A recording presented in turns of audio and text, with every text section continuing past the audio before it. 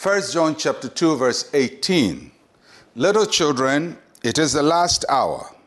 And as you have heard that the Antichrist is coming, even now many Antichrists have come, by which we know that this is the last hour. So this passage or this verse is focusing on the last hour and the Antichrist. And the last hour talk about the moment between Jesus' resurrection and his ascension and his second coming. And all of that period is called the last hour. It's the final era of human history.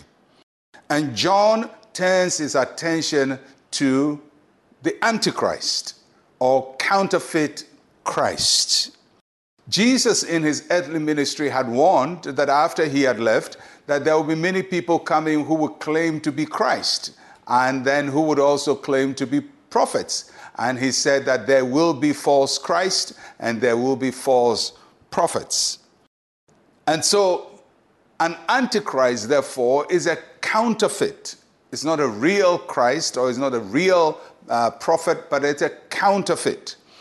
A counterfeit sometimes is difficult to discover because a counterfeit most of the time looks like a genuine. And it takes an expert to really look at the features of a specimen and determine whether it's counterfeit or not. And often the ordinary person would not know.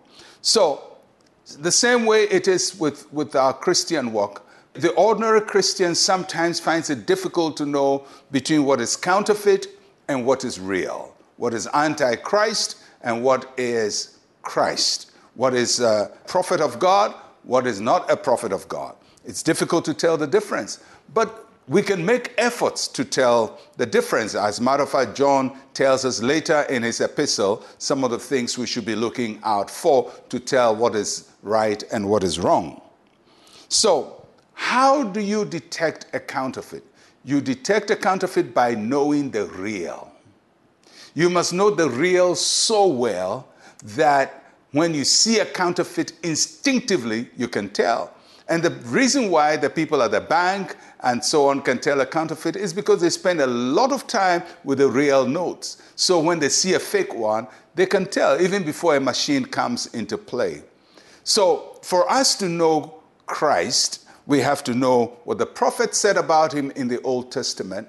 We have to study Christ in the Gospels, his life, his activities, his words. We must be so acquainted with him that when we hear words that are not of Christ, we can easily tell this is not of Christ. When we see actions that are not of Christ, we can tell this is not of Christ.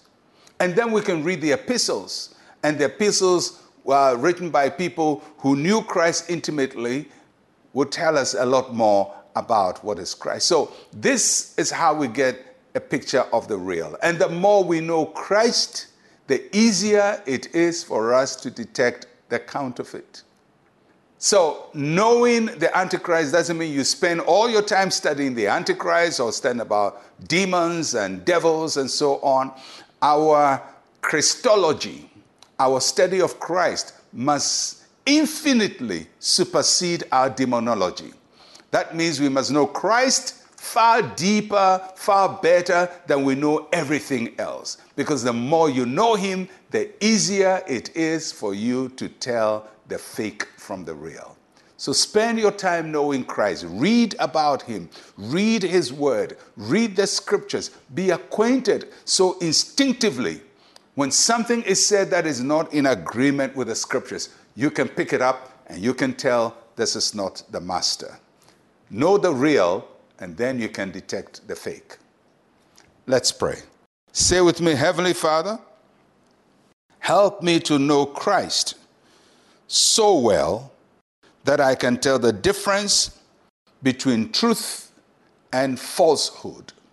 In Jesus' name, amen and amen. Well, I'll catch you again tomorrow. I'm Pastor Mensa, Otabil. Shalom, peace, and life to you.